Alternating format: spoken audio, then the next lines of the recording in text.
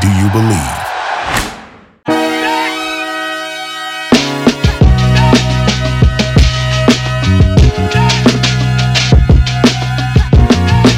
We're back. All bets are finally back on after a brief hiatus in which I left you all hanging for about 10 days. But I was over in Europe, spent some time in Italy on a little family trip, and then popped over to Dublin for the Northwestern Nebraska game. And let me tell you, it was quite the experience being there for the game. I mean, Dublin, what a perfect setting for football. Honestly, it was awesome. So many pubs, bars to pop in and out of. And then being a Northwestern alumni and a fan, being able to watch them win that game was pretty special. I tweeted a couple of things throughout the week, and one of them was just how much I love sports. It's so cool to be walking down the streets of another country, see someone in purple, and everyone's yelling, "Go Cats!" It's one of those things that, really brings people all together in a way that not too many other things do. I was having a conversation with someone, trying to think of what else really brings people around the world together in the same way that sports does, in which you can be in a completely different country, different continent, and see someone with your team's logo or colors on and immediately be, I guess, friends with them or allies with them. Maybe music a little. I guess in some of the pubs they were playing, Sweet Caroline and some of those songs that everyone knows. And of course that unites the entire bar. So music can do that a little bit, but there's something pretty special about sports. Going into that Northwestern Nebraska game, I was on the under in that game. That clearly didn't work out too well for me. I wanted to take Northwestern, but I was worried that I was just kind of being a homer, being I am alumni, and thought that they would be able to hang with the Huskers, but they did far more than that, won that game outright. Not quite sure what Scott Frost was thinking with that onside kick. I think everyone in the stadium was wondering what he was thinking. But worked out well for Northwestern fans and that team. That was kind of the turning point of that game. There's also a gentleman sitting next to me and his son, and after the game when Northwestern won, they were both crying. It was awesome. Sports are just the greatest to see. So much passion behind the game, even for people who they didn't know anyone on the team personally. They didn't have family. It was just such a cool atmosphere to be in. And all the beer was free. The credit card machines went out. Well, the internet went out at Aviva Stadium. And so I walked up to get a couple beers, and I was all ready to pay, in line, waited. And I get up there, and the woman working behind the counter, she says, well, we'll take cash, or everything's just free. And I genuinely did not have any cash on me because it was cashless that day. So we got all our beers for free, food for free, everything but merch was basically free. And that place was entirely cleaned out by the middle of the third quarter. So had to get your drinks in early, but it was just overall just such a fun day, fun atmosphere, and just great experience to be a part of. Again, I feel very fortunate that I was able to be over there for that. But at the same time, I'm not going to lie, I neglected the WNBA over the past 10 days. It was partly a really nice break from sports to be in a different part of the world and experiencing different cultures and take a break from the day-to-day of sports and honestly just everything going on in the world. I kind of checked off of social media for a good majority of it and didn't read the news and really just tried to relax and be present in where I was. I got to spend time with my family that I don't get to see a whole lot in a cool part of the world. And so I didn't put a whole lot of thought into the WNBA or sports over these last 10 days. But at the same time, I did miss it. I felt completely out of sync with everything that was going on. I logged onto Twitter just a couple of times just to check things out or check scores on my ESPN app, and I was just all over the place. I couldn't figure out when games were starting. I would see Thursday, but Thursday at 3 a.m., which means by the time I woke up on Thursday, games were complete, and it was just kind of all over the place. So part of me really loved the fact that I got to get away from it. Part of me missed it a ton, but all of me is very glad to be back and excited to continue on this podcast and to get this thing really rolling and cranking out on a consistent basis. I can tell you consistency is the word of September. That's going to be something that I strive to do throughout this month and going forward with this podcast. So with that said, let's take a look at the two WNBA playoff games that we have today. Game 2 for both the Sun and the Sky and the Storm and the Aces. We'll start with the early game, which is Connecticut and Chicago in Chicago. Now, Connecticut won this first game 68-63. Total ended at 131, which was extremely low. The closing total for that game, 163.5, so a 32.5 point difference, which is crazy because during the regular season, most of the games were up in the 160s. That's where the line was set at, around 164, 165 for most of those games. So to see this one go under by so far was a little surprising, I think, for both teams and bettors as a whole. The Sun won that game down the stretch, fourth quarter. They made a ton of plays in the final minutes, but they really won that game with balanced scoring. I mean, DeWanna Bonner led with 15 points. She had 9 rebounds. Alyssa Thomas, 12 points, 10 rebounds, 7 assists. She was close to a triple-double. Then you had Jonquel Jones and Brianna Jones, both with 12 apiece. So, I mean, when you think about that team, you think Jonquel Jones is their biggest threat and best player. Well, you know what? All of those players were within the 12 to 15-point range, and that's how you win a basketball game and a playoff game, is with that type of balanced scoring. They also did a great job at not fouling a whole lot. Chicago really wants to get to the free throw line quite a bit, but they only fouled 7 times and kept that a point of emphasis to keep this guy off the free throw line, which I think was a huge component in that win. Sky, on their end, they missed a lot of shots around the rim. Those are shots that they usually make, and that's not to say that Connecticut didn't deserve to win this game. They were the better team that night, but those are shots that Chicago's going to make in the majority of those games, and I think those are shots that they'll make tonight. Candace Parker, 19 points, 18 rebounds, 4 steals, 6 blocks. What a stat line for her. 6 blocks. This guy had 10 total blocks in that game, which is crazy. I think that's a record, I want to say. But a season-low 63 points for Chicago. They also just shot 35.3%, which is their lowest percentage in a playoff game since 2014. So you can imagine that in this next game coming out, there's going to be a little bit more variance and things are going to regress back to the mean for Chicago. Allie Quigley, Courtney Vandersloot also didn't have very solid games. Quigley was just 3 of 10 and 0 of 5 from three-point land, and Vandersloot only had 5 points, 2 of 8, 2 assists. Her assist numbers are usually up. So just overall, not a complete game for the Chicago Sky, but I think we get a bounce back from them tonight. The lines for this game are set at Chicago -5 right now, and the total is at 163.5, juiced just a little bit, -113 to the under. Play I like in this game, though, is the first quarter. I like Chicago to cover in that first quarter, -1, -1.5 at some places. This is going to need to be a bounce-back performance for Chicago. We saw that in the first series against the Liberty. They lost game 1, bounced back big time in game 2.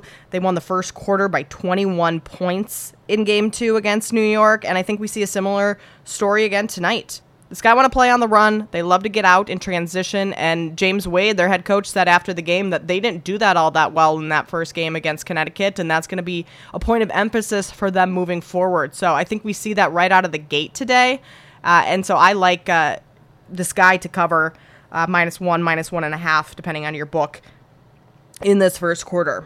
I also did like the Sky's team total over. That's creeped up a little bit, though, at the time of this recording.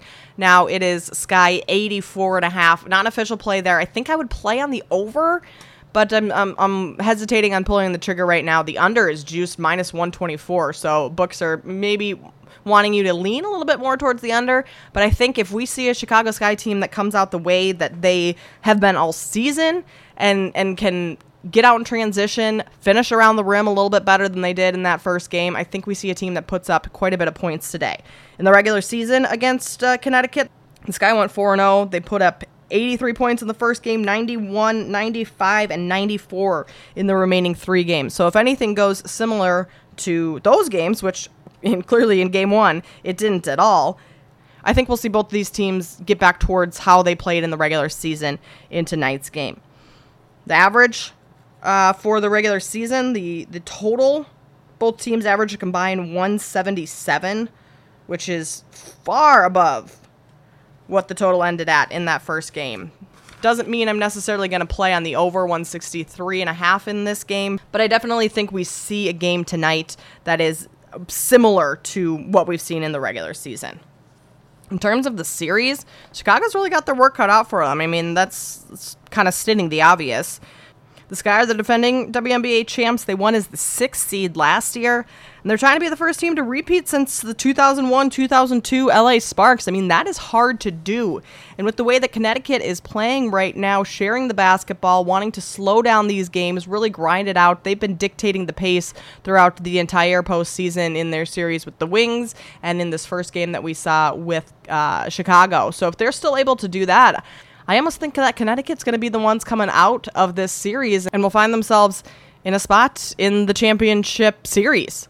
I just think Connecticut has a lot of weapons that can match Chicago's depth, which has been Chicago's strong point all season long, is how many players they have scoring in double figures. I believe it was 6 throughout the entire regular season. So this is a very complete Sky team, but this is also a pretty complete Connecticut team, and it's a team that has experience. A lot of times we think of Chicago as the most experienced playoff team because they won last year, but between DeWanna Bonner, Alyssa Thomas, and their head coach Kurt Miller, they're also all veterans, and they know how to get a team composed down the stretch of games. We saw that in Game 1. They were the more composed team in those final few minutes, which really dictated the outcome of that game. So I don't think we can point to Chicago and say that their experience might carry them through this series, because Connecticut, if you really break it down and look, I mean, they have a number of players that are just as experienced in the postseason as well. But this game 2, I think it goes Chicago's way. I don't think there's any way that the Sky allow themselves to go down 0-2 heading back to Connecticut in a best of 5 series. That's just a recipe for disaster for any team trying to climb back in a series down 2 and on the road. So I think we see Chicago come out very strong tonight, similar to the way we did in that first series against the Liberty. So I'm taking the -1.5, depending on your book, once again, in the first quarter, and I lean towards their team total over of 84.5. The Storm and the Aces, the other two teams remaining. The Storm, the 4th seed, the lowest seed of those 4 teams. Aces obviously had the number 1 seed, but it was the Storm who prevailed in Game 1 in Las Vegas. They beat the Aces 76-73. The total of that game ended at 149, which, once again, the under hit by 23 in that game. The closing total was 172, and the Aces were the 5.5-point favorite in that game. So the underdogs covered in both games, and the under hit in both of those games by a very wide margin. So what did the Storm do well to earn the win? Well, they outscored Vegas 16-0 in fast break points, 5-0 in second chance points, and fast break points are usually where we see Las Vegas really thrive. Just like the Sky, they like to get out and run, they like to play fast, their offense is high-powered, but we didn't see much of that in that first game. The Aces struggled to get into rhythm early. Asia Wilson, Kelsey Plum, their top 2 scorers, they didn't score at all in the first quarter. We saw them in the second half. Well, we saw Kelsey Plum in the second half get much more comfortable. The team as a whole started to attack the basket a little bit more, and so that's what brought them back into this game. But Seattle jumped on them early. They built a 15-4 lead in the first quarter. They led by 12 at the end of the first half, and Vegas didn't have a lead in this game until 6 minutes and 9 seconds left in the fourth quarter. So from start to finish, pretty much finish, this game was controlled by Seattle. And Jewell Loyd for Seattle came up absolutely huge in the fourth quarter. I feel like I've talked about her in numerous capacities over this season and her fourth quarter performances. She's a player that steps up huge in the fourth quarter despite how she's played the entire game. There's been games when she hasn't scored at all until late in the fourth quarter and then goes off for a string of points, which is exactly what she did. She scored 10 of the team's 16 final points, or fourth quarter points, I should say, and that included their final 6 points of the game, resulting in a victory for the Seattle Storm. Brianna Stewart, 24 points. Jewell Loyd was the only player with more. She had 26. Tina Charles, though, 13 points, 18 rebounds. Are you kidding me? She had 5 offensive rebounds as well. That's a franchise playoff record for Tina Charles. And then Sue Bird, 2 points. What is she doing? Kidding. She had 12 assists. Broke a record for playoff assists for the entire league. She now has 342 playoff assists, and she did that in 52 games. The record she passed, well, that was Lindsay Whalen's. She had 341. Guess how many games it took her to do that? 82. So if my math is correct, which I am not a math person whatsoever, my brain literally does not function in numbers, but that's, she beat her by 30 games to get to that point, which is very impressive. So Sue Bird really not wanting her career to end. She maybe doesn't score a whole lot, but that's her entire career is she's a passer. She can drop those dimes, and 12 assists in that game is really what led Seattle and set up players like Brianna Stewart and Jewel Lloyd to score the way they did. On Vegas' side, Chelsea Gray led with 21 points. Kelsey Plum had 20, but she was 2 of 10 from three-point land. So I expect that number to get much better in this second game. Jackie Young had 11 points, 5 assists. Most Improved Player Award winner, Jackie Young is. We'll talk about that in a second. But A'ja Wilson, the leader of this team, only 8 points. She was 3 of 10 from the field, and she only had 1 shot attempt in the fourth quarter. I'm sorry, if you are a MVP caliber player and you're only taking 1 shot in the fourth quarter when your team is making a comeback, there's something wrong with that. She's got to get going. I wasn't paying a ton of attention to these games, so I didn't get a chance to watch this game. And I'm not sure if it was her teammates weren't finding her or she wasn't making herself available, because a couple things I read is that, well, her teammates need to get her the ball more. They need to pass more. Kelsey Plum's taking too many shots. But is A'ja Wilson putting herself in a situation in which she is making herself available for players to get her the ball? Because it goes both ways. If a player is not setting themselves up, they can't expect their teammates to find them. I think in this game we see an A'ja Wilson that comes out and shows exactly why she is in the MVP race. She needs to be much more aggressive, not only on offense, which is obvious after that game, but on defense too, because the saying goes, we've heard it for years, defense turns into offense, and that's where she can start to get her offensive game flowing a little bit more on that defensive end. But either way, the Aces aren't going to win this series if their best player is only putting up 8 points and taking 1 shot in the fourth quarter, which she missed, by the way. So didn't score at all in the fourth quarter, but that can't happen for a team who's the number 1 seed in this playoffs. And the Aces beat the Storm 3-1 this regular season. They covered in 3 of the 4 games. The first one, they were a 5-point favorite. They covered that. They covered as a 2.5-point underdog in the third game, and then covered as 6.5-point favorites in their final game of the season against the Storm. We saw this line open at Aces -6. It's down to Aces -5.5 at most places, and I'm going to play on the Aces tonight. I played on them the other night, and that didn't go very well. I was 0-2 in those 2 games. But no, 0-1. I only had 1 play because I missed the Sky game. But I played on the Aces to cover in that first game, and they clearly didn't. But I'm going to go back to the well and play on them to cover again, -5.5. Similar to the Sky, I don't think the Aces want to go to Seattle. Down 0-2 in this series. That's a tough place to be in. The total for this game is set at 170. It's only surpassed 170 during the regular season between these 2 teams by on one occasion. One occasion it tied 170. So a push there, but otherwise all the numbers have stayed under, including the first game in this series. So no play on the total for me, but I do think Las Vegas covers this number. And I think they do because, 1, of their performance the other night, but 2, Jackie Young, Most Improved Player Award. She's the Aces guard. She's the number 1 pick in the 2019 draft coming out of Notre Dame. A'ja Wilson was just named Defensive Player of the Year. Clearly her offense wasn't there in the first game, but all season long her defense has been there. So you're seeing these Aces players get rewarded and recognition for the efforts that they put forth all year long. And in a game like this, when you're down 0-1 on your home floor and you're just was announced that you're winning awards, you're going to want to come out and show people exactly why you deserve to win that award. And I think we see that both from Jackie Young, who had a solid game in that first game, but also from A'ja Wilson, again, both offensively and defensively after winning that Defensive Player of the Year award. But Jackie Young, career high this season in points, 15, just under 16 points, 4.5 rebounds, 1.5 steals this year is what she's averaging. Last year averaged just over 12 points, only 1 rebound. But this is the difference in this year, and this is why she's won this award and why she's been so improved this season. She made 5 threes last year, and in her first 3 seasons in the league, she only made 22 combined.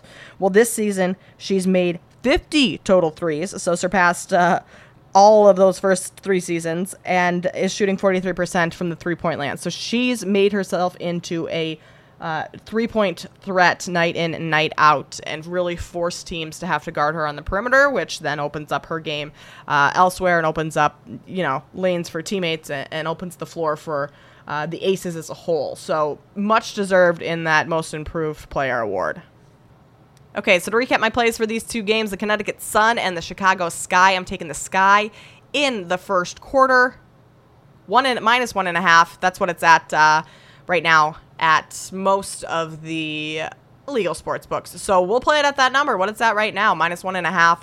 I'll take that in the first quarter. And then we have the Las Vegas Aces minus 5.5 against the Storm tonight in Las Vegas. Both home teams down 0-1 and looking to even the series as they head back to their opponents' home arenas for the first time in this series. And the Sky and the Aces, they're favorite, but teams that win Game 1 on the road in a best-of-5 series have won 8 of the 12 series in WNBA playoff history. So this isn't just a shoe-in that the Aces and Sky will bounce back. They're the better team. They still have control over the series. If they don't win tonight, these series could end pretty quickly as we head back to both Connecticut and Seattle. That's all for this episode. We'll be back on Friday. I promise you we'll be back on Friday. And we'll recap these games and look ahead to Sunday's games. Game 3 in both of those series is on Sunday afternoon. So we'll look ahead to those lines.